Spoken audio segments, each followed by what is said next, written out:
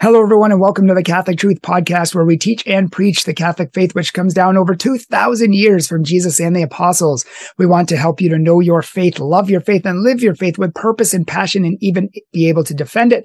And sometimes on this channel, we have guests who share their stories. And today we have a wonderful guest, and his name is Andrew Bartel. And we're so excited to have him here today. He is actually a lay Dominican of the province of the Most Holy Name of Jesus, and he lives with his wife and 3 children in Montana, where he works as a glazier. And Andrew was a lifelong adherent to the Priestly Society of St. Pius X until 2013.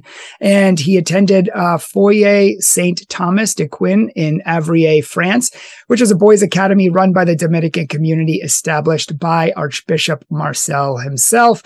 And he has come into the Catholic Church, the fullness of the Catholic faith, and he is going to be sharing his testimony and talking about the SSPX and a lot of the problems with the SSPX. Are they in schism? Are they not? What are some of the problematic stances that they take, and so on? So I want to welcome you to the show, Andrew. Thank you so much for joining us. Thanks so much for having me on, Brian. It's a pleasure. Absolutely. Before we even begin, some sites are geared toward more traditional topics like this, but and while we do cover those topics, a lot of our followers might not be familiar with the SSPX. They might not be familiar with what they even are, where they came from, what the problem is between them and Rome, and what the controversy is. So maybe you can give an overview of, that the kind of the whole thing, why they reject Vatican II, the Pope, the whole thing. Sure. Yes, I certainly can. So the Society of St. Pius X, or the Priestly, as it's known, the Priestly Fraternity of St. Pius X, was founded by Archbishop Marcel Lefebvre in 1970 with the approval of the local bishop and of Rome. And what led to the establishment of this priestly fraternity was there was of course, there was the post-conciliar or post-council upheaval and confusion, and a lot of seminarians felt that they were not able to pursue their priestly studies in the traditional way, or in the way that they wanted to. And of course, there was a lot of wackiness, that was happening after the council that many people are familiar with, which actually often follows the council when you look at history. But we had our own fair share, and these seminarians approached the retired. He was retired at the time, and asked him if he would be willing to establish an institute of formation for them.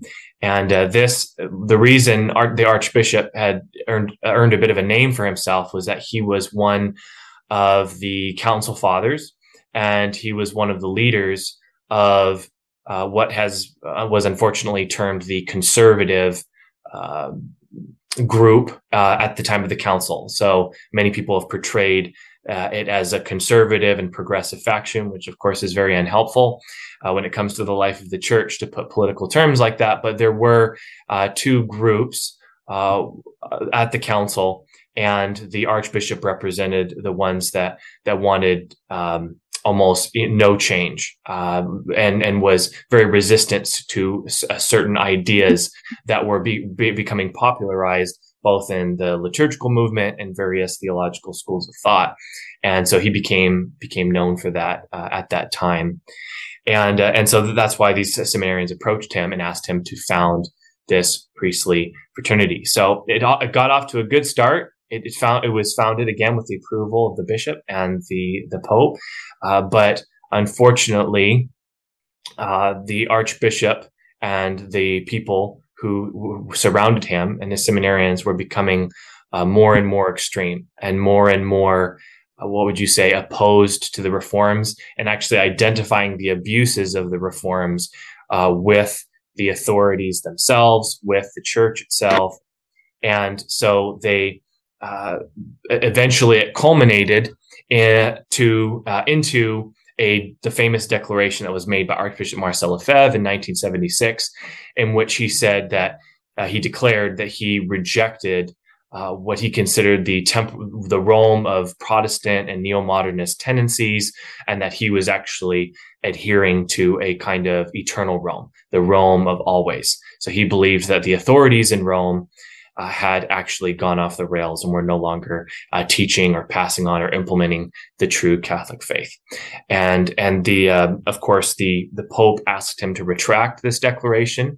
As a matter of fact, Pope St. Paul VI wrote the Archbishop 3 handwritten letters imploring him to make an act of submission and to withdraw his declaration. But that is something that the Archbishop refused to do. And that eventually led to the suppression of the society by the local bishop there in Switzerland, which was upheld by Pope Paul VI. And unfortunately, the Archbishop continued to operate anyway. He went on with the ordinations, even though he was of priests, even though he's forbidden to do so. And he was suspended ad divinis and asked to cease and desist, which again, he refused to do. And so the tensions between Rome and Icone, Switzerland, which was the headquarters of the Society of St. Pius X, continued to grow, and they continued to operate again, even though they had been suppressed and were in a state. All of the Archbishop and all of the priests he was ordaining were all suspended, and it eventually led to a breaking point in 1988, when the Archbishop declared that he was going to consecrate 4 bishops against the express will of Pope St. John Paul II. And it was after this that the Pope John Paul, in his letter Ecclesiae Dei Afflicta, declared that this act of consecrating was in fact a schismatic act, and that Catholics should have nothing to do with the Society of St. Pius X henceforth, and if they did adhere to this schism, to be subject to the same penalties of excommunication. And to this day, that declaration, which was also sent by the Congregation of Bishops by Cardinal Bernard Gantin to the Archbishop, this declaration of schism has never been lifted to this day. And as a matter of fact, it has been acknowledged as such by all of the subsequent popes, Pope Benedict XVI, and Pope Francis, most recently in his motu proprio, his letter accompanying his motu proprio Traditionis Custodes, in which he refers to the schism of Archbishop Marcel Lefebvre and of his movement. So you see, that's a little bit in a nutshell. Of course, there were a lot more politics that went along into it, a lot more details. But that's the history of the tensions between Rome and Icone in a nutshell. I don't know if everybody will like this, what I'm about to say, but it just, off the top of my head, it sounds very akin to Martin Luther, who saw a lot of problems in the church. He was concerned about them. He wanted to do something about it, but he went about it the wrong way. He took it to an extreme, to a point where he got in trouble and ended up being excommunicated himself, similar to the Archbishop, who saw problems in the church. He was concerned, rightly so, about some of the issues in the church, but it seems like he brought it to a problematic extreme. And it seems to me, in studying the life of both, that he had the very same or very similar hard-headed, stubbornness that Martin Luther had. And Luther would not listen to anybody except himself. And, I don't know if you've ever studied that too, but they just seem similar to me. Yes, there are a lot of similarities, and more than just their first and last initials. So basically, what it really boils down to is that all disobedience and break with either communion with God or communion with His church begins with a lack of trust. As the Catechism of the Church teaches us, the first sin of Adam and Eve was a lack of trust in God and in His goodness, and this led to their sin of disobedience, and that all subsequent sin would fit this same pattern. And so what ultimately happened was that the Archbishop became so focused on the human side of the church that it would seem from that he actually separated the human and the divine elements of the church, or the eternal and temporal, as can be seen from his famous 1976 declaration. And that's something that you cannot do. You can't, and it's been condemned multiple times by the popes, notably by enumerated by Pope Pius XII in his encyclical on the mystical body of Christ, Mystici Corporis Christi. He points that you cannot separate the spiritual side of the church or the eternal side of the church from the temporal, especially since the temporal and the human side of the church it's imperfect. It's capable of sinning, of having lots of sinners.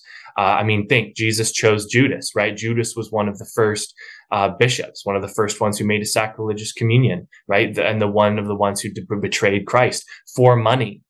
But we don't leave the church. We don't leave Christ because of Judas.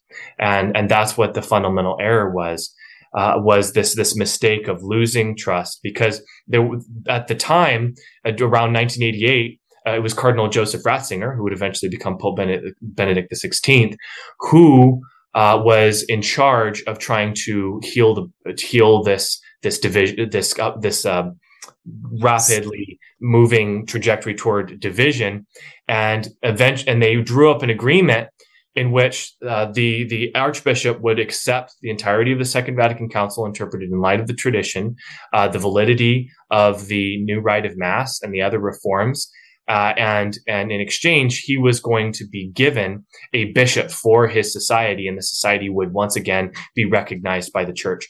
And he actually signed that agreement with Cardinal Joseph Ratzinger, but he reneged his signature the next morning and then declared that he was going to go forward because he believed that the Roman authorities were just waiting for him to die. He believed that they were playing a game with him, and he didn't trust that they were actually going to give him a bishop. So you see, he wasn't putting the future of his society in the hands of God and saying, if this is God's work, God will support me. God will give me this bishop. Instead, he took things into his own hands and said, Providence has entrusted this to me, and I have to see it through. And it's very interesting that he wasn't willing to wait for that one bishop, that it wasn't enough. He wanted 4 bishops, that one wasn't enough, and that he wasn't willing to wait and see what God had in store, or that whether or not God would be faithful or not to his priestly society. And in the dialogues of St. Catherine of Siena, in her section on obedience, God, the Eternal Father, reveals to St. Catherine that the sign that you have obedience or not is patience. If you do not have patience, that means you do not have true obedience. Mm. That patience is the sign of having true obedience.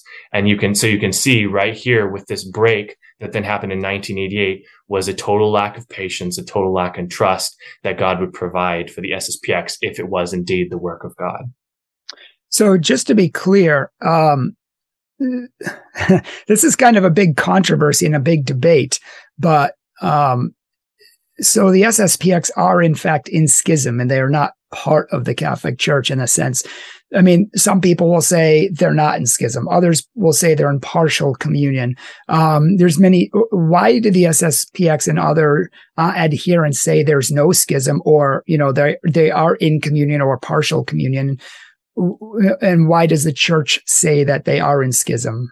It's kind of you see, they have both sides going on. That's right. Yes. So what happened was, of course, is that the society came up with a false definition of schism, because it's very easy. It's a fine line between the schism, which is the rejection of the authority of the sovereign pontiff and refusing communion with those subject to him, and then heresy, with regards to papal primacy or papal infallibility, which is a rejection of the dogma of the papacy itself, right? And so, of course, if you withdraw from authority, the chances are you don't fully believe, or you at least have a practical rejection or repudiation of the authority of the Pope as it was expressed in Vatican I and earlier, or if you reject the authority of the Pope in principle and as the doctrine, you're probably going to withdraw from submission to him as well. So the two go hand in hand. And St. Thomas Aquinas, following St. Augustine and St. Jerome, says that heresy is usually followed by a break with the church, a schism, and schism usually fabricates a heresy to justify its separation from the church. So these two often go hand in hand. And so what the Society of St. Pius X says is, we don't reject the Pope. we accept the authority of the Pope in principle, and we pray for him in the Mass, and we commemorate him in the Mass, and we and all of these different things we do. But you see that just because they don't reject the Pope, the person of the Pope, and they say he has his authority in principle, they still he has no role in the governance of the society, in the common faith, because they reject the developments that happened at the Second Vatican Council, and they reject the reforms that followed them, even going so far as to reject the new rite of Mass as evil and harmful to your faith and sinful to attend. And they also have continued to withdraw obedience. They set up their own canonical courts. They make their own decisions with regards to liturgy and governance. So in practice, they live a separate life from the Pope, and they only listen, or they only interact with local bishops, which again is a part of the extension of the Pope's authority, as well as having their own apostolic authority as bishops. So that in itself is also part of the horizontal aspect of schism that they're offending against: refusal to interact with local bishops, actually coming in to their dioceses and setting up rival altars, rival chapels. And then also refusing to worship with other Catholics according to approved rites. That's a refusal of communion with regards to worship. So you see there's an offense on the horizontal level as well as the vertical level of refusing submission to the Roman Pontiff. And just so we can clarify this, let me read this brief quote from a treatise that was written by a canonist, Father Ignatius Zal. It's entitled "The Communication of Catholics with Schismatics." And he gives a definition in here. And this is the classic definition. And it shows that the society has, again, found refuge in ambiguity and confusion in order to try to justify their position and to defend themselves from the charge of schism. But he says here that schism is one, or a schismatic is one who has received baptism and still retains the name of Christian, and nevertheless refuses obedience to the Supreme Pontiff or refuses to communicate with those members of the Church who are subject to him. There is here involved no denial of any article of divine or Catholic faith. Strictly considered, a schismatic professes belief in the sovereign power and primacy of the Pope, but out of malice refuses to be subject to him and to obey him as head of the Church and the Vicar of Christ on earth. Such schism is called pure schism. And again, so remember we were talking about there's also mixed schism, which is more common, which usually is accompanied by a heresy. But right now we're just talking about schism, right? So then he goes on to give these criteria. So to constitute the delect of schism in the strict sense, the following conditions are required. One must withdraw directly, expressly, or indirectly by means of one's actions from obedience to the Roman Pontiff and separate oneself from ecclesiastical communion with the rest of the faithful, even though one does not join a separate schismatical sect. And the withdrawal must be made in relation to those things by which the unity of the Church are constituted, which again is faith, worship, and governance. So you see that he says right here that it is not necessary in order to be a schismatic, in order to be guilty of schism, to reject the authority of the Pope in principle. That is not necessary, because the Pope has two primacies as defined in Vatican I. He has a primacy of truth, a primacy of faith in his teaching authority, and that's of infallibility is the corollary to that primacy. And then he also has a primacy of charity, right? A primacy of love. And that has to do with the regulation of worship in the Church, as well as the practical governance. And papal primacy is a dogma. It is a dogma that no Catholic can reject without endangerment to faith and salvation. And that is, again, separate from infallibility, separate from the exercise of infallibility. Infallibility and indefectibility are the protections that enable us to be able to submit to these twofold primacies: the primacy of faith, which is the submission of our intellect, and the primacy of love, which is the submission to our will. This is Roman Catholicism. And you cannot reject it, but the society in principle have, and this is why they've had to come up and fabricate a false definition of schism, which does not actually fit the classic definition. And it doesn't agree with the church's definition. Like they That's almost right. have. That's exactly right. And the church has actually used multiple times the word schism from the very beginning. There was that official declaration, like I brought up, Ecclesia de Afflicta, by Pope St. John Paul II. And he says here, quote, "In itself, this act was one of disobedience to the Roman pontiff in a very grave matter, and supreme importance for the unity of the church, such as the ordination of bishops, whereby apostolic succession is sacramentally perpetuated. Hence, such disobedience, which implies in practice the rejection of the Roman primacy, constitutes a schismatic act. In the present circumstances, I wish especially to make an appeal, both solemn and heartfelt, paternal and fraternal, to all those who until now have been linked in various ways to the movement of Archbishop Lefebvre, that they may fulfill the grave duty of remaining united to the Vicar of Christ in the unity of the Catholic Church, and of ceasing their support in any way for the movement. Everyone should be aware that formal adherence to the schism is a grave offense against God and carries the penalty of excommunication decreed by the Church's law." Close quote. So you see, it's very clear. And this declaration has never been rescinded. As a matter of fact, the Society's schismatic stance has been confirmed by both Pope Benedict XVI in his letter accompanying Summorum Pontificum, as well as Pope Francis in his letter accompanying Traditionis Custodes. I also was thinking of Pope Benedict's motu proprio as well, when he was talking about how they were excommunicated. And he says that, and even today, he says the doctrinal questions remain, and until they are clarified within the society, they have no canonical status in the church, and their ministers cannot legitimately exercise any ministry.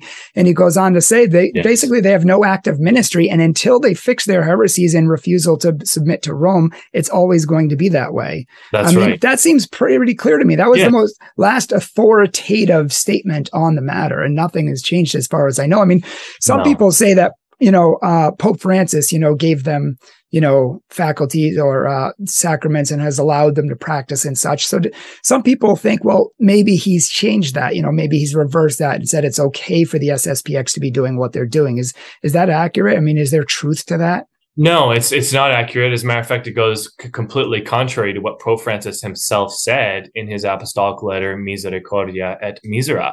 In which he explicitly states that this is a gesture of mercy, similar to the lifting of the excommunication, which is meant to draw back the priests and bishops and adherents of the SSPX back into full communion of the church. He explicitly states, as a matter of fact, why don't I read it so people can hear it? So Pope Francis, again, this is Misericordia et Misera. He says, quote, "For the pastoral benefit of these faithful and trusting the goodwill of the priests of the SSPX to strive with God's help for the recovery of full communion with the Catholic Church, I have personally decided to extend this faculty beyond the Jubilee year." Close quote. So you see, again, this gesture was an act of mercy. It's an act of grace. And the church has a history of allowing this. And having faculties does not itself mean that there is no schism.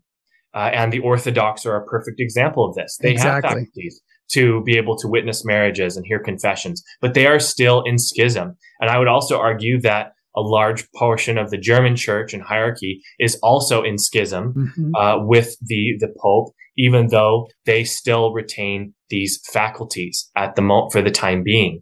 So having faculties, and here's another example that I like to give people that shows that the extension of faculties for the good of souls by the church is actually not something that's novel. And it is also not a reflection on the status of the one who is given the faculties. So it's classic Catholic teaching in canon law that a priest who has even been defrocked and suspended is allowed to offer the sacraments of the extreme unction and to exercise that ministry and to hear the confession of a dying person in the name of the church. And that extension of that faculty, again, is for the good of that soul, but it does not reflect on the status of that priest because, again, he has been defrocked. He might not even profess the true faith anymore. So you see, there's a precedent for this. Exactly. And I remember Pope Francis, when he was talking about this, when this whole thing first came up, I remember Pope Francis specifically said that this does not change anything. This does not change the status of the society. And that's clear. And yet I hear all the time, oh, well, Pope Francis did this. These people are attacking Pope Francis 24/7. And then all of a sudden it's convenient for them to, use Pope Francis as, from their view, has he ever said anything right? And now, oh, well, he's infallible in this. It's classic. It's kind of funny. It's classic picking and choosing of what they want to hear. They take what they want to hear, but then they reject anything that they don't want to. And Pope Francis himself has acknowledged that it was a schism. Again, like I said, in his letter accompanying Traditionis Custodes, he said, quote, "The faculty to use the 1962 missal granted by the indult of the Congregation for Divine Worship in 1984 and confirmed by St. John Paul II in the Motu Proprio Ecclesia Dei in 1988 was above all motivated by the desire to foster the healing of the schism with the movement of Archbishop Marcel Lefebvre," close quote. So you see, he's still upholding the declaration of schism that was made by Pope St. John Paul II. Nothing has changed. This declaration of schism has never been abrogated or rescinded. And I would challenge anyone to present to me any kind of official documentation proving otherwise. Yeah. And, the SSPX kind of have the same problem that Sedevacantists do, in the sense that, they know better than the church. They have all their own reasons for knowing everything. And even though they hate each other and strongly condemn each other, and they have both very good reasons for doing so. I think the best arguments come from each of them about why each of them are wrong. But you had mentioned canon law, and, it's very interesting that they try, Taylor Marshall does this all the time. Like, canon law says this and canon law says, you're not the interpreter of canon law, Mr. Marshall, and neither are the SSPX. Mm-hmm. If you try to supersede the authority of the church on canon law, you just can't do it. The church is the final authority. And they quote that. Yes. That's right. And it's actually in canon law that the Pope is the supreme interpreter and legislator of the laws themselves. Exactly. As a matter of fact, all of their authorities flow from his own ultimate and apostolic authority. And so if your interpretation of the law differs with the Pope, guess who wins in the end, right? It's just, again, they try to find refuge in the intricacy and ambiguities of canon law in order to try to make their case. I mean, it's like the classic Philadelphia lawyer, approach of trying to muddy the waters and create confusion, so that and that's one of the reasons why to this day, people are so confused about the status of the Society of St. Pius X, is because of the lies and falsehoods that they have concocted in order to distance themselves from the accusation.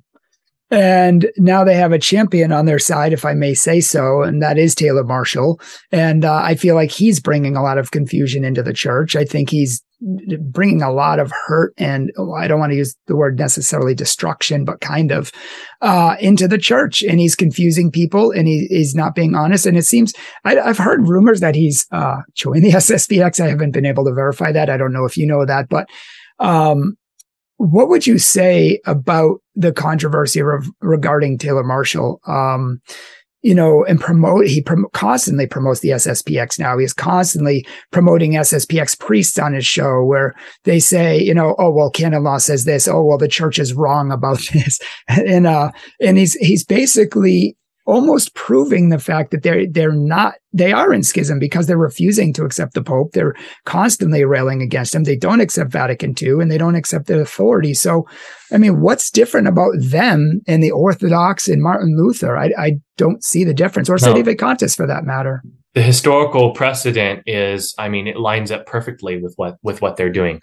You look at the arguments that Martin Luther and the Orthodox made against the Roman Church, and they're almost identical. There's just a few details that have changed. Even the words are uncannily sometimes almost verbatim. And so this is a seriously big problem. And Taylor Marshall's large following is definitely a reason for concern. And to me, it indicates, a lot of people like to say, that Taylor Marshall doesn't represent so many traditionalists. That's just a really vocal minority. Then why are so many people following him? Why is his name always being brought up when I go to these the Catholic conferences on the liturgy, or everybody that I'm constantly encountering? They're bringing up these names: Taylor Marshall, Athanasius Schneider, Kennedy Hall, all these different apologists for the SSPX. Why are there so many people? Why do they have so many followers, and why are so many people listening to them? It's a serious problem, which is why, people like myself and John Salza and Dom Damaso with the Logos Project have been trying to raise awareness to dispel a lot of this confusion and the lies that are being spread about the Society of St. Pius X, and to bring clarity to the situation. Because currently we're seeing it continue to grow and go down this destructive path that will eventually make this schism permanent. And that would be such a great tragedy for the Catholic Church. But another thing that many people don't realize is that there's a fault. The Archbishop Marcel Lefebvre and the SSPX have been rebuked by the popes multiple times for a false notion of tradition, because they have this notion of tradition, which is that tradition is the measuring stick. It's the rule of faith, and that I, as a Catholic, can hold that measuring stick up to the Pope or the bishops or to a council and measure them with that stick and my understanding of tradition, and say I can reject it. And that is the same kind of false, what would you call it, a structure or balance in the rules of faith that leads people like Martin Luther or the Orthodox to say I can look at scriptures and judge the church or judge the Pope, or I can look at tradition and judge the Pope or judge the church. It's the same kind of criteria, but it's one that's inconsistent with the tradition of the church and with the scriptures itself, because nowhere in the scriptures does it say that tradition is the pillar and foundation of truth. Nowhere does it say the Bible is the pillar and foundation of truth. No. In 1 Timothy 3:15, it says the church is the pillar and foundation of truth, right? Because the Bible and tradition flowed from the heart of the church. The church was there first. The church was established by Jesus Christ, and the deposit of faith flows out of the heart of the church and derive their authority from her authority. And that's why St. Augustine said that he said, quote, would not believe the gospels themselves if the authority of the church did not move me to do so. Close quote, right? Like he said that because he realized that that's what the authority rests on, is this authority of this living church that has been given the mission by God. There's this progression of the mission of the Father, and the Father sends his Son, and the Son sends the apostles, and the apostles send their successors, so that this divine mission, which is a part of the divine law and divine nature of God, actually extends in through time and space in the person of the church. And if you don't have that authority, and if that authority is not divine, Roman Catholicism is a fraud. Roman Catholicism is a joke, and so is all of Christianity. If you do not have, and that is what is so that's what's so dangerous about these errors, such as traditionalism, this extreme traditionalist movement, is that if they are right about the Second Vatican Council, about the complete corruption of the church, about the church being able to to fail in one of her essential roles in the teaching of the universal church, in the giving of the worship of a universal mode of worship that would be harmful to souls. If they're right, then that means that Christianity is wrong. There's no authority, right? You might as well give up the Christian experiment, because that means the church has failed, that Christ has been unfaithful in his promise that he would not allow the gates of hell to prevail against his church, and that he would be with the church always until the end of time. It would turn Jesus Christ into a liar. And that's the gravity of the situation. That's why it's so important that we raise awareness about these errors that are being spread, because it cuts to the heart of Christianity itself. And what does Taylor Marshall and SSPX have on their side? And what do we have on our side? I mean, we have the express, unambiguous teachings, authoritative teachings of the Pope, condemnations, excommunications. We have canon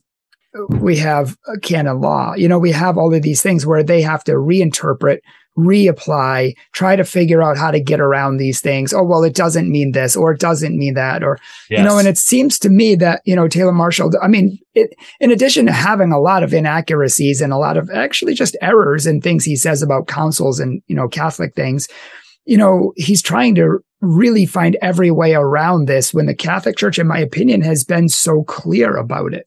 Yes, it certainly has. And it's very unfortunate that lies are being spread, especially by him and by other apologists, such as Kennedy Hall at the Kennedy Report. He is repeatedly spreading this lie that you can't find condemnations of the SSPX in any documents. There's no documents that show that the SSPX is in schism or condemnation. And I'm just sitting here going, this is someone who is fully adhering. He's embraced the leadership of Archbishop Marcel Lefebvre. He's adhering to the SSPX. As a matter of fact, he's joining their third order. And yet, has he not read all of the writing that has over the last 4 decades that of the SSPX defending themselves against the charges from the popes of suppression, excommunication, suspension, schism? Why does he refuse to acknowledge what the Society of St. Pius X itself acknowledges and spend so much time and effort trying to rebut? So this idea that the church has not condemned the SSPX as a schism and as a non-Catholic entity is a lie. It is completely false, and it's being peddled but it's continuously being spread and peddled by its apologists. And I'll be honest with you, Andrew, I'm actually concerned for Archbishop Marcel's soul. I don't know if he reconciled before he died or not, but he had the heart of Martin Luther 100%. I've studied both of their lives, and they both were just so stubborn. And I feel like the church bent over backwards. Pope John Paul bent over backwards to try to bring them back. Pope Benedict gave them everything they wanted practically. And they still, like you said, they signed it. They said yes. And then he got all these fearful conspiracies in his head and said, no, we're not going to do that anymore. And, there's just and honestly, do we want them back in the church? Do we want them? Of course, in one sense, yes, you do. But on the other sense, are they just going to leave again when they don't like something? The problem is at the heart. It's obedience. And until that's fixed, it's a huge problem. Yeah, there has to be a change of heart. And unfortunately, there is a false notion of obedience that is being peddled by the SSPX and is now even being peddled in the church by prominent people who call themselves traditional Catholics, most notably Peter Kwasniewski, who has actually written a tract called True Obedience in the Church. And this tract is available from Sophia Institute Press for free to seminarians and priests. And in it, he gives a justification for being able to disobey the ways that you can disobey, especially with regards to the traditional Latin Mass. And its suppression on the diocesan level. So they're trying to get out of obedience, and they're trying, and so you see he's bought into these same arguments that were presented by the SSPX and by the Archbishop Lefebvre, and it's now becoming mainstream, right? And this is the danger again, is that these errors of it's this Protestantism, movement, is actually spreading into the church itself. So it is very dangerous, and there does have to definitely be a conversion of heart, which is why, again, the Society of St. Pius X has no canonical status in the church today, right? And many people say they're not in schism; they're just irregular canonical status, right? And a regular canonical status means no canonical status, which means it is a non-Catholic entity. It is not subject to the church's laws, nor does its leadership or its members act in an attitude of submission to the authority of the church. Yeah, let's talk about that obedience issue, if you don't mind. Certainly. Because obviously they have their objections. The Novus Ordo Mass, which is, for most anyone who doesn't know, is the non-Latin Mass in traditional, language, in our language, English. the Novus Ordo Mass, the English Mass, has been Protestantized. Vatican II has several heresies, including ecumenism. I could list a number of things. So, we're actually holding, they'll say, to the true Catholic faith and, yes, the true traditions of the church, where the Latin Mass can never be removed or even apparently, changed or, even tweaked at all. But, so they'll say, we're being obedient to God first. We're not being obedient to the people who are changing God's laws. And, the whole Novus Ordo sect. I don't think all SSPX people hold to this, but a lot of them seemingly just reject the Novus Ordo. Most of them do. If you're attending the SSPX exclusively, you buy into it. So yes, if you're an adherent of the SSPX, you do believe that it's a false church, right? It's the counter church. It's the conciliar church. And I know. Isn't that schism in itself? Yes, it certainly is, saying that there are two different churches. Yeah, there's a few quotes that I've shared elsewhere on the Logos project, on our video that we did called Schism of the Century. But here's just a couple of them. This was Archbishop Lefebvre in July 29th, 1976. Quote, "To whatever extent Pope, bishops, priests, or faithful adhere to this new church, they separate themselves from the Catholic Church." Close quote. And again, his famous 1974 declaration that I referenced earlier, quote, "We refuse and have always refused to follow the Rome of the Neo-Protestant trend, clearly manifest through Vatican II and later in all the reforms of it," close quote. And then not only Archbishop, but all of his followers as well. So you have a letter to Cardinal Gantin, and this open letter by 24 SSPX superiors was in response to the official decree of excommunication and schism, and they wrote an open letter to him. So this is the leadership of the Society of St. Pius X. Quote, "To be publicly associated with the sanction of excommunication would be a mark of honor and a sign of orthodoxy before the faithful, who have a strict right to know that the priests they approach are not in communion with a counterfeit church." Close quote.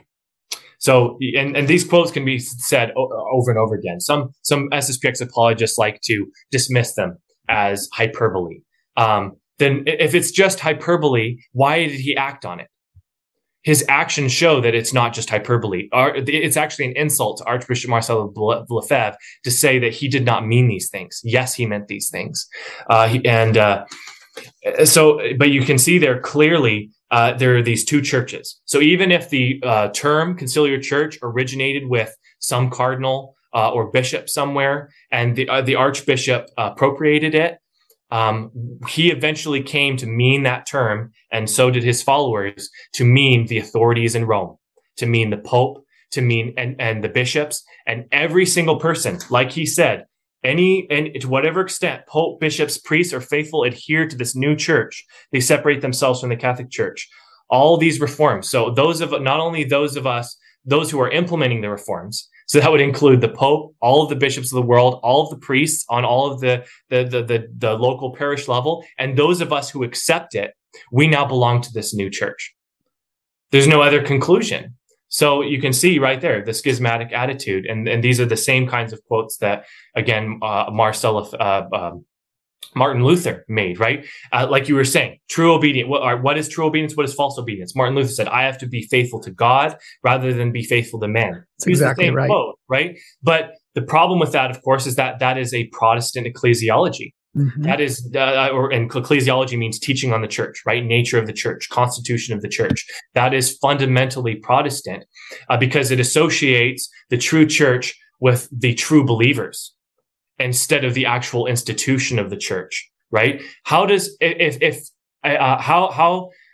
you have a direct link to God, like Christ or the apostles or Moses, for example, in the Old Testament, where you have a one-on-one, how else are you going to have an interaction with the authority of God, right? Because the authority of God, since Christ ascended into heaven and left his church here, and the apostles appointed their successors, we are subject to Christ's authority under the apostles, right? And their successors. That is actually the authority of Christ. Why else would they have that authority?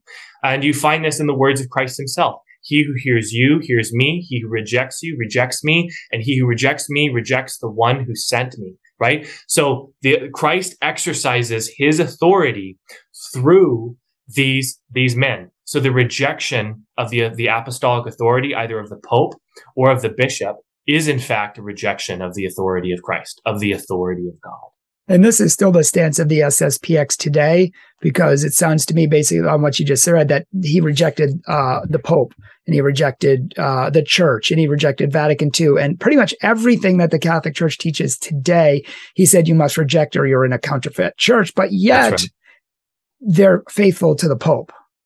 Right. I know it's an absurd situation. And that's why in the recent debate, I don't know if you saw that debate on Matt Fradd's channel, Pints of Aquinas, between Jeff Kassman and the Diamond brother, Peter Diamond, who's infamous sedevacantist, Most Holy Family Monastery. It was a complete train wreck. And I had a hunch that it would be. And I'm actually very grateful that Matt, even though he got a lot of flack for it, I'm very glad Matt Fradd held that debate, because it showed that the recognize and resist position, the position of Archbishop Marcel Lefebvre, which was represented by Jeff Kassman, was actually, they didn't have a leg to stand on. Because when the sedevacantist, quote unquote, brother, Benedictine brother, said, can you tell me, does Pope Francis profess the true faith? He couldn't answer. He could not answer. And it was from that moment on that really he lost the debate, because he could not answer that the Pope of the Catholic Church had the true faith. And so there's this confusion, and the sedevacantist pointed over and over again. He said, my opponents, a hero, Archbishop Marcel Lefebvre, rejected heresies of the Second Vatican Council, rejected the new Mass as sinful and harmful to the faith, right? So they don't have a leg to stand on. And sedevacantism is a more consistent position than that, because even though they have their own problems with ecclesiology when it comes to the visibility of the church and the perpetuity of the institution and the apostolic nature of the church, it's funny for a guy who is really obsessed with heresy, Brother Peter Diamond, right? That everybody's heretical except them, right? That's right. And for someone who's obsessed with heresy, he actually promoted a heresy by admitting that he did not know and he did not believe that there was any bishop who actually had the true faith, that there was no one who actually exercises ordinary jurisdiction, ordinary power, this power of Christ that was supposed to be with us to the end of time, right? That is a heresy. To say there are no apostolic sees exercising the authority of Christ, that's a heresy, right? So you see how these guys are actually falling into heresy themselves. But it was amazing that the debate actually exposed both sides. And this is one of the things that led me. It was through my study of sedevacantism and my study of the recognize and resist position that I realized they both only have a slice of the pie. Yeah. The full pie can only be found in the Roman Catholic Church. And I said that at the beginning of the show, and I'll say it again, and I've said it 100 times, that SSPX have the best arguments against sedevacantists and totally, in my opinion, destroy that position. But the SSPX have the best arguments against SSPX and destroy the SSPX position. And neither one of them can see it. It's just, no one can see the disobedience going on both sides. And of course, what they both conveniently ignore is the teaching on divine mission. And canonical mission is closely connected to this divine mission.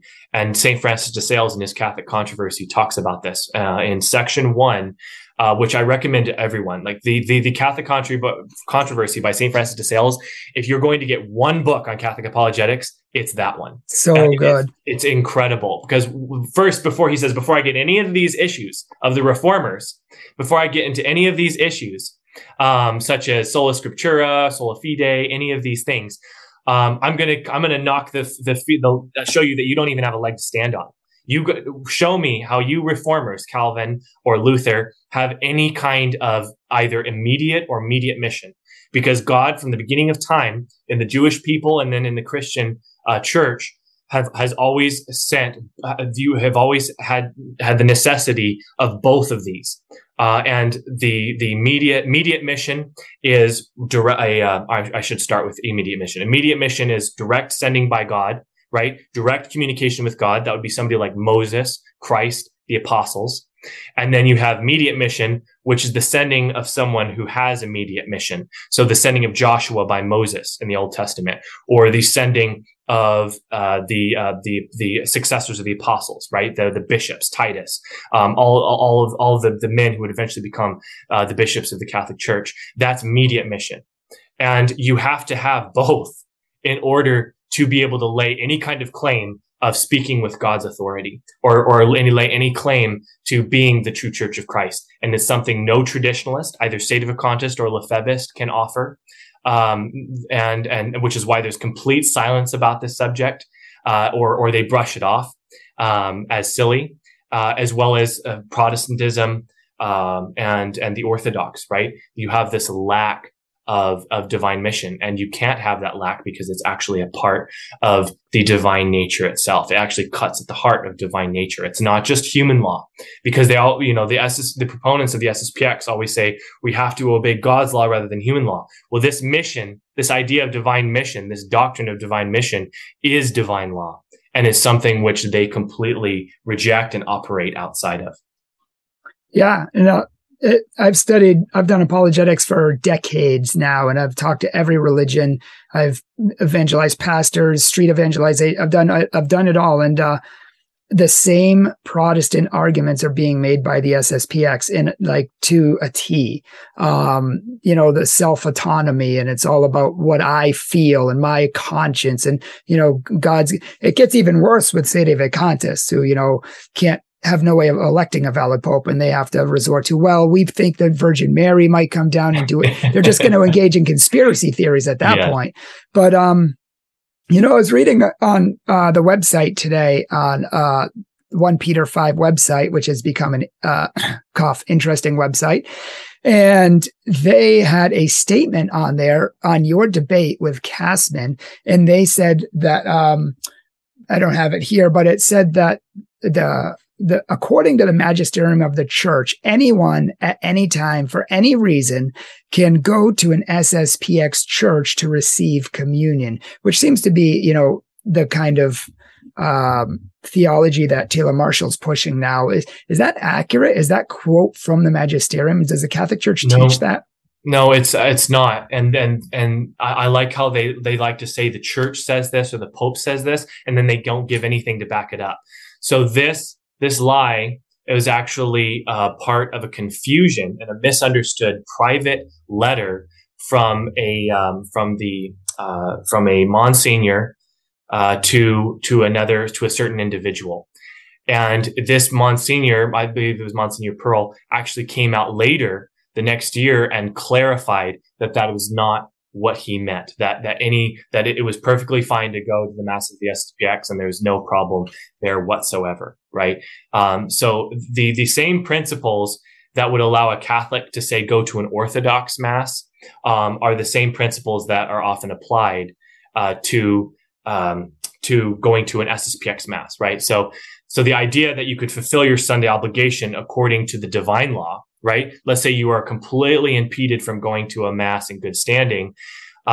Just like you could stay at home and pray a rosary, so going to Mass could fulfill, you might say, that divine law of trying to make holy the Sabbath day, but it does not fulfill the Church's law, the Church's explicit law of having to go to a Mass in communion with the local bishop and with the Pope. And it's only in that a situation that you were actually able to fulfill your Sunday obligation. So that was the clarification, that the same person that they rely on the authority for this actually came out and contradicted it. And John Salza, if you go to John Salza's website, True or False Pope, he has multiple articles, and he actually goes through all of the different statements that have been made on this subject and clarifies it. And that's why, and he had this debate over on 1 Peter 5 on the SSPX debate series, and every apologist that came forward to try to come up against him fell flat. And he made them look like such fools that they said, well, we're just going to shut it down. We don't believe what we don't think you have the correct position. So you're not writing for us anymore. You're not going to write what they believed was nonsense about not being able to attend or fulfill your Sunday obligation at the masses of the SSPX. But here's just a brief quote for people, but I recommend people go and read that article. But the quote, let's see here. Where is it? Here it is. So and again, this is from his reply. So John Salz's reply to Father John Zollsdorf, Father Z. Many people may be familiar with Father Z. He says, yes. Quote, yeah, he says, quote, "The sole private letter of Monsignor Pearl in 2002 only appears to conflict with the public replies of the commission that were issued in 1988, 1995, 2002, 2012, and 2015, which reiterate the conclusion that SSPX masses do not fulfill the Sunday obligation. However, Pearl himself actually eliminated the apparent contradiction by issuing a public reply the very next year, 2003, clarifying that his 2002 private reply was taken out of context and that the SSPX masses remain forbidden," close quote. So, you can see that they're grasping at straws. They're trying to use everything that they possibly can to appear normal, to appear like they are in good standing. But the reality is that the SSPX is not Catholic. And yet we have, I hate to bring it up again, but Taylor Marshall has over and over again, he says we can go to an SSPX church. Why? How can he say that with these clear statements? Yes. Well, again, it's similar to how they try to weasel out of the explicit statements of suppression of the Society of St. Pius X, of suspension ad divinis, of excommunication, even though the excommunications were lifted by Pope Benedict as a gesture of mercy. He still indicated that the bishops still needed to reconcile. So we have to not confuse the penalty of excommunication with the sin and crime of schism itself. So the schism still remains, even if, and as a matter of fact, if you continue in your commitment to schismatic actions and positions, the ipso facto undeclared excommunication actually then takes effect. Rendering, so it's very similar to the mutual lifting of the excommunications in 1965 by the Patriarch Athenagoras and Pope Paul VI, in which they both came together and mutually lifted the excommunications. That did not end the East-West schism. But it was a gesture of reconciliation and of mercy to try to draw closer and to work toward Christian unity. The gesture of the lifting of the excommunication towards the four bishops, and notice the excommunications were not lifted from the two bishops that had died in a state of excommunication, who were the co-consecrators, Lefebvre and Castor de Meyer. But the four bishops, that they were, and as a gesture of hoping for unity, because at the time there were dialogues going on between Pope Benedict and the society, and there was a hopeful reconciliation.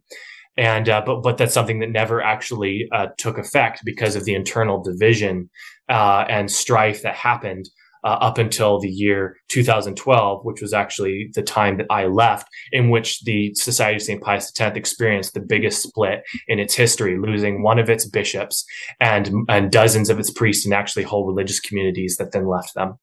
Wow. Yeah, and I remember Pope Benedict specifically says this doesn't change your status. Even though we lift the excommunications, it doesn't change anything. You still need to be reconciled. So I think that's really important to know for people. Oh, yes. And one more thing, I want to bring up this point because it's one that's very, very important. The existence of the Fraternity of St. Peter, which was started by priests of the SSPX who left in 1988. They started that. They actually went along with the agreement that Archbishop Lefebvre accepted and then reneged on.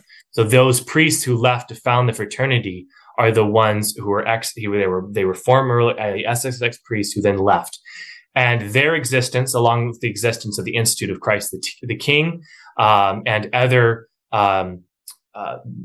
societies, priestly societies in the church who offer the 1962 Missal in full communion, are a living testament that the SSPX is in schism, that the SSPX is not a Catholic organization or institution, because you can just see, because if they were, they would look like the Fraternity of St. Peter. They would look like the Institute of Christ the King, but they don't. Mm-hmm. And interesting historical note that many people may not understand or know, the Fraternity of St. Peter, the priests who left, were actually one of them, Father Joseph Bizig, along with others, had been put in charge around the time of 1983. And I got this information from a fraternity priest who told me this. They had been put in charge of a commission, of a group of researchers, of SSPX priests, who were supposed to study for the archbishop whether or not the act of consecrating a bishop against the will of a pope was a schismatic act. And these priests came back with the decision, after studying the fathers and doctors of the church and the tradition, that yes, it is and did constitute a schismatic act. And 5 years later, in 1988, the archbishop would go on to disregard the results of that commission that he himself had set up. And he went on to commit the schismatic act of consecrating 4 bishops against the express will of the Pope. And of course, the priests who had done that study were the ones who left to found the Fraternity of St. Peter. And just so people realize the gravity, the act of consecrating a bishop against the Pope's will constitutes an act of spiritual rape at the heart of the church. That is the gravity of that action. That's why it's so grave. It's a usurping of a very close, an intimate and very important power, one that's connected to every aspect of the church's life, and taking that and in a violent way, and then creating a kind of strife and confusion that leads so many souls astray. Yeah, well said. Very well said. Speaking of Pope John Paul II, they have a particular disdain for Pope John Paul II, don't they? And they, if I'm not mistaken, they kind of reject all his writings, his teaching, his theology, and go even beyond that, don't they? Yes. Well, I mean, it makes sense that they would, because he truly was the Pope. He was a father of the Second Vatican Council, and he was the Pope who would have the second longest reign of any pope in church history. And he would go on to implement the Second Vatican Council on every level of the church's life: canon law, theology, catechisms, you name it.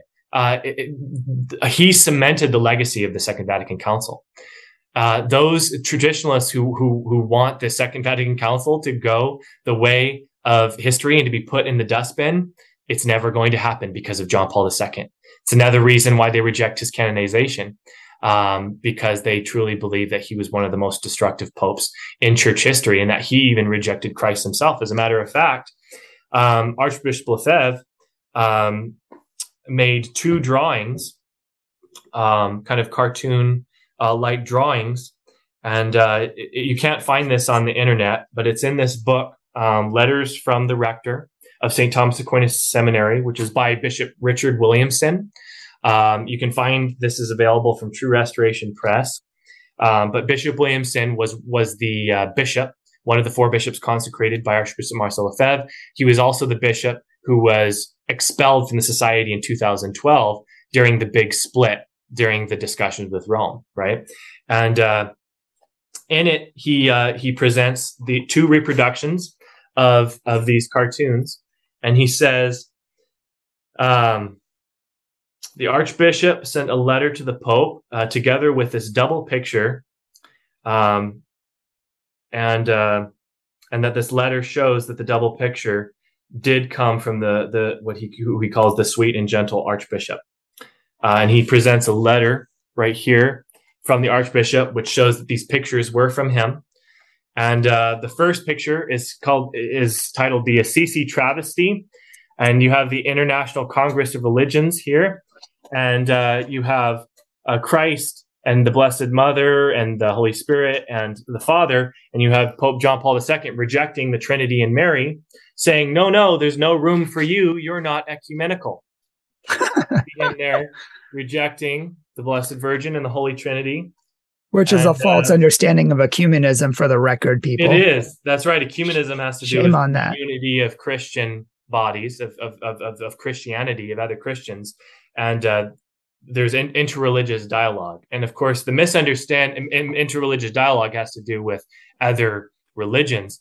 And of course, there's a conflation, though, and a misunderstanding by traditionalists and by the Archbishop of these different things. And the misunderstanding of the Assisi Congress was very unfortunate. And there were a lot of unfortunate things that happened that were outside of the Pope's control.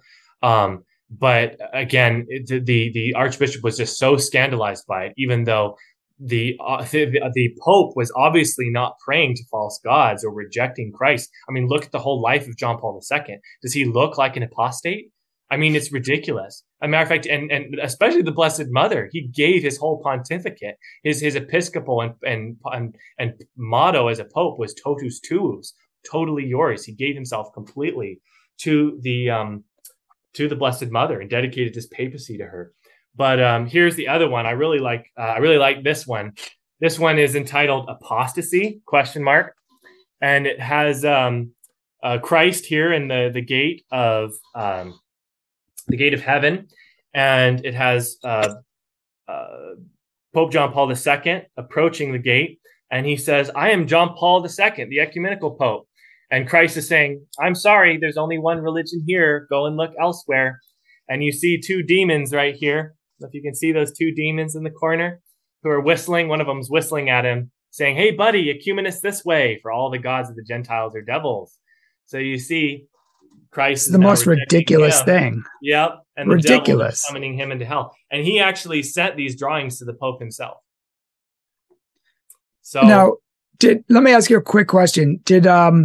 Is it true that Archbishop Lefebvre actually signed the documents of Vatican II before he rejected it? Did he sign off on all of that? He did. He signed every single one of them. Yes. Which is crazy because he signed off on them and then went off to reject him. And then, which means that he either didn't read them or he just later on, based off his own musings, misinterpreted them. I don't understand how you can misinterpret the writings of Vatican II on ecumenism, on evangelization, on the whole goal of it is to make the world Catholic, to bring people to Christ and to bring people to the one church. Yes. I don't know how you can misinterpret that except for maybe intentionally, or I don't know. Yeah, I don't want to. I mean, the premise, what happens, I don't know have you ever read Sherlock Holmes yes. by Sir Arthur Conan Doyle? Okay, it's one of my favorites. I just love that one growing up. And there's one, I don't know if you remember, I don't know if, was it in A Study in Scarlet, where he and Watson are driving in a carriage to a crime scene, and Scotland Yard is who's taking them there. One of the gentlemen from Scotland Yard is trying to figure out and conjecture what it could be. And the Sherlock Holmes is just talking about random things, like the concert that he went to, and he isn't even thinking about it. And Watson asks him, well, why aren't you talking about the crime scene?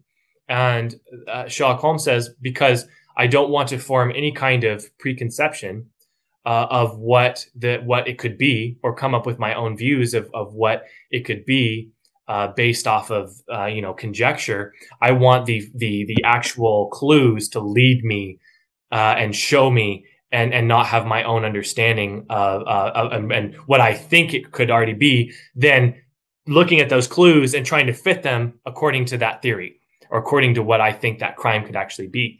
And it's a classic thing that we humans have a tendency to do. We come up with an idea in our mind, and then we come up with proofs to demonstrate what we want to believe. And so if you're actually reading the documents of Second Vatican Council in light of tradition, right, in light of the whole teaching of the Catholic Church, and even in light of each other, right, in light of they should be taken as a whole, you will not come to these misconceptions about the Second Vatican Council. No. And Archbishop Lefebvre himself acknowledged that repeatedly, both in letters to the Pope when he was drawing toward Rome, because he was his life was a constant vacillation of drawing away from Rome and calling them a bunch of antichrists, not wanting having them anything to do with them, and then drawing close to Rome, trying to seek recognition, and then accepting all of the Second Vatican Council interpreted in light of tradition and the complete validity of the new Mass. And that's why he produced in his priests what we called hardliners and softliners, which were those who were the hardliners, you might say, were almost sedevacantists. You know, they were like really they held to the hardline statements of Archbishop Marcel Lefebvre in his writings, and the softliners were the ones that held to Archbishop's softer approach, more diplomatic approach to Rome. And this was what led to the major split in 2012, which was eventually what prompted me to make my exit. Was because these two forces produced in the spiritual sons of Archbishop Marcel Lefebvre came to a head, and they split. And the Dominicans in Évrier, that I studied under and where I was a postulant, they actually sided with the resistance. And Bishop Richard Williamson, who got expelled, and the priests of the new SSPX resistance. So I was like, okay, so we already were a resistance, right? The SSPX is already a resistance to Rome. Now we have a resistance to the resistance. Does this look familiar? Yeah, does so in Sedevacantism as well. Yes. So very interesting, though, that you have to have an agenda, or you really have to have, justification for your movement to ignore the clear what the clarity. I'm thinking of 10 thoughts at once, but when I talk to SSPX or when I talk to Sedevacantists, most of them have not read the documents. They have not read them. And if they have, it's only little clips of them, not in context. They'll say things like, oh, well, the Catholic Church, your Catholic Church teaches that, Muslims are going to heaven and they all worship the same God. When in fact, John Paul II also said that Islam is not a religion of salvation because they reject Jesus Christ and his sacrifice on the cross. He couldn't be more clear, but they don't take that in context. They just snip it the way Protestants do, and they just try to bash the church with it. That's right. That's exactly right. And so again, remember my Sherlock Holmes analogy? So they're coming to the documents or to the quotes of Vatican II with the traditionalist worldview, with traditionalist glasses. And so, of course, they're going to use those quotes, and they're going to read what they believe into them instead of just coming from a totally unbiased perspective and reading them in the context that they are meant to be read in. So that's exactly what has happened, and it continues to happen to this day. And you get things like these silly open letter condemnations by these groups of traditionalist Catholics and bishops who are condemning the Pope of heresy and of actually contradicting contradicting the Council of Trent. So I guess Pope Francis recently made a statement that the only thing that you need to approach communion is to have the garment of faith. And they said, well, that goes completely against what the Council of Trent said, which is that you have to not only have faith, but you also have to have repentance. Do we really think that Pope Francis meant that you don't have to have repentance? If you look at any of Pope Francis's writings, yes, of course you have to have repentance. We all have to have repentance, and he would have meant that. And Michael Lofton actually has pointed out, rightly so, in his video covering this subject, is that, well, you might as well condemn St. Paul too, because St. Paul didn't make the qualification either. And it was actually his writing that has been used by Protestants, right? When it comes to faith alone, and that's all you need. No, you have to interpret Paul in light of tradition, interpret him in the proper context of the Catholic faith, not just cherry picking these certain verses from Scripture. But we see that the traditionalists, both within and without the church, are doing the exact same thing. Now, before we leave, can I ask, I just have another couple quick questions. In regard to Pope Francis trying to, remove the Latin Mass, for lack of a better word, suppress it. I mean, do SSPX, do Sedevacantists, do traditional people who love the Latin Mass, do they have a right concern? I mean, do they have the right to be disobedient against that? Didn't popes in the past say that you can't remove the Latin Mass, you can't change it, and now Pope Francis is? So can we freely just disregard that? I mean, since Pope Francis is doing the wrong thing? Yeah, right. Well, let's see. For starters, What was the first part of the question you said? Oh, suppression. So for Yes. starters, Pope Francis has not suppressed the 1962 missal completely. That's a falsehood, and that's actually a projection by traditionalists who are clinging really, really tightly to this missal. And again, I'm not talking about faithful Catholics who have traditional leanings. Um, who are faithful to the Pope and Rome, right? Many people say when you say traditionalists, you're talking about these good people. You're actually referring to this poor little granny who just wants the Latin Mass, or these young people who just want the Latin Mass. You're going after them. No, when I'm saying traditionalists, I'm talking about somebody who rejects the Second Vatican Council, rejects the magisterium of the popes, has hostility and rejects papal primacy, That's and right. also puts their own interpretation of tradition over that of the magisterium, right? That's what I'm talking about when I refer to traditionalists. Just wanted to clarify that. So when these traditionalists say he's attacking the Latin Mass and it's going to be totally gone, it's not true. As a matter of fact, he has told all of the Fraternity of St. Peter, Institute of Christ the King, all of these priestly societies who have been instituted for the sake of continuing the 1962 missal, they are completely permitted to use all of the 1962 sacraments. And if I can just jump in for 1 second, the priest who officiated my wedding, mine and my wife's wedding, he is part of the FSSP, and he told me the exact same thing. Yes. So he has not. What he's done is he has suppressed the growth of the 1962 rite and its celebration at the diocesan level.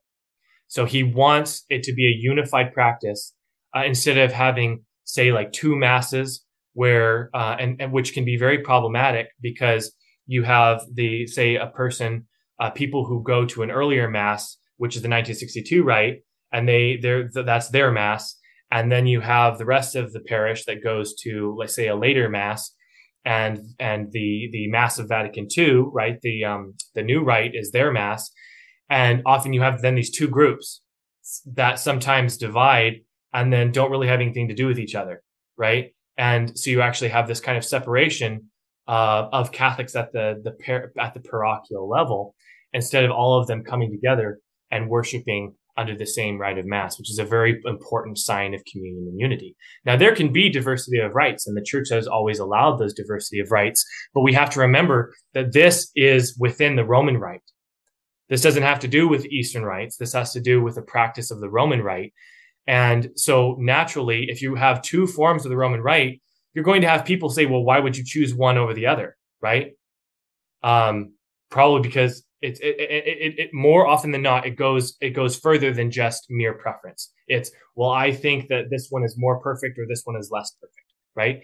And now you have this problematic situation where you even can have 2 rival altars. And that was actually a classic definition of schism.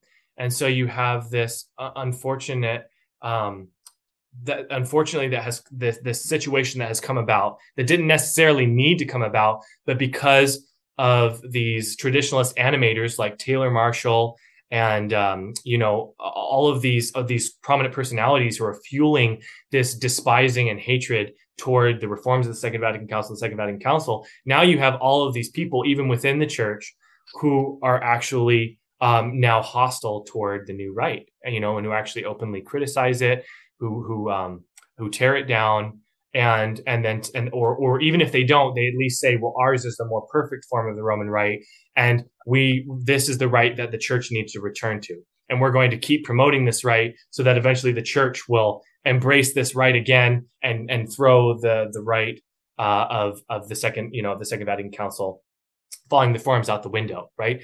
This is the attitude that Pope Francis is concerned about and that he wants to address, because it's so important for us as Catholics to worship together, to be one in mind and spirit. And that's actually way more important than worshiping according to a certain year, right? Or a certain ritual practice. And you brought up popes in the past having suppressed rites.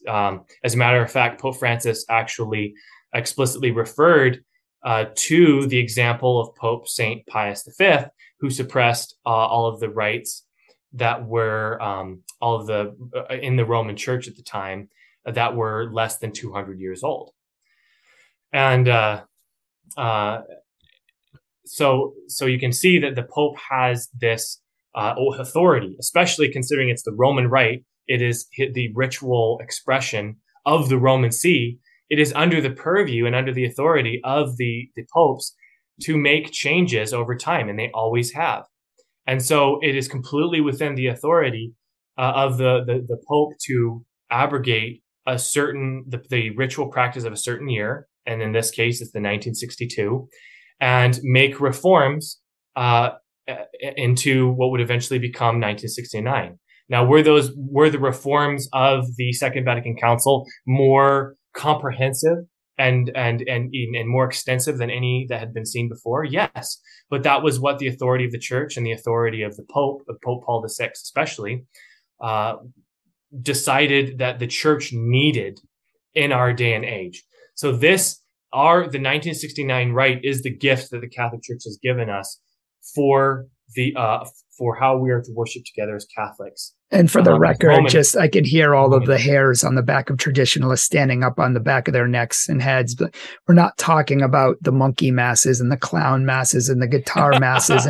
And that is not the Novus Ordo. Those are abuses, disgusting abuses of the Novus Ordo. We're talking the actual Vatican II Novus Ordo, which still has Gregorian chant as the prime and the organ as the primary music. And parts are still in Latin, and we didn't disregard everything. I mean, we're talking about what Vatican II actually wanted, not what many people said. Sorry. Yes. No, that's exactly right, Brian.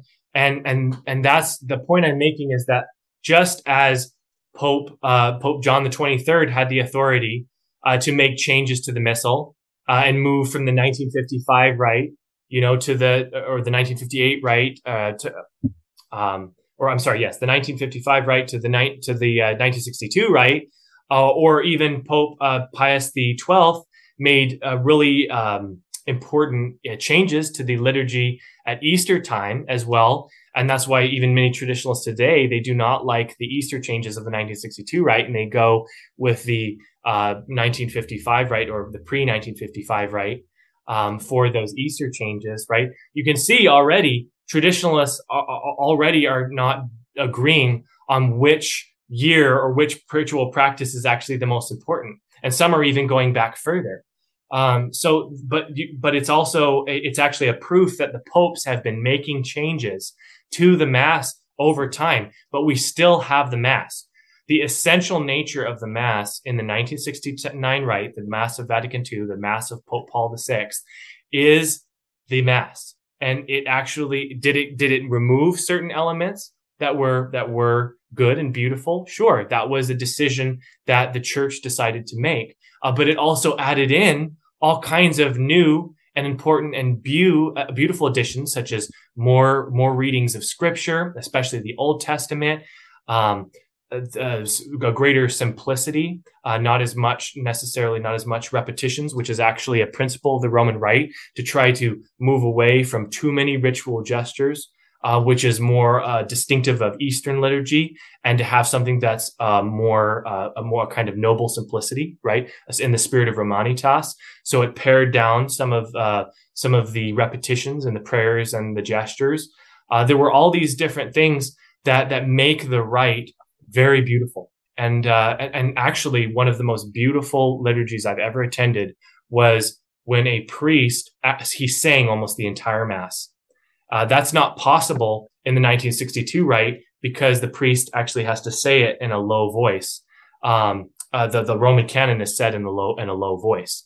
But in the past, excuse me, even almost the entire Mass was more open to singing, more open to song, and the new rite actually allows for this. So one of the most beautiful experiences I've ever had was participating in a new rite where the consecration of the bread and wine into the body and blood of Jesus Christ was sung. I mean, hearing the priest sing those words infused a kind of power and meaning into them that just made my heart sing. It was just amazing. So you see, and this is just one example of the beautiful elements of the Novus Ordo rite, of the 1969 rite that we've been given, that are not being used, that are just waiting to be used. If we were to fully implement the rite of the Second Vatican Council as the Church desires us to do, you would be amazed at the beauty and the goodness and the truth that would be experienced. And I want to point out that we're not against the Latin Mass. In fact, I love the Latin Mass. I love its beauty. I love its power. I love its transcendence. I love a lot of aspects about it. There are other things I don't necessarily like about it, but I do like it a lot. And we're not advocating that, oh, well, that one is better than the other. Oh, you have to go with the Novus Ordo. The only thing we're trying to push across here is that the Mass has been changed so many times down through the centuries, despite the constant redundant myth that Jesus started the Latin Mass and it hasn't changed since the year 33 AD.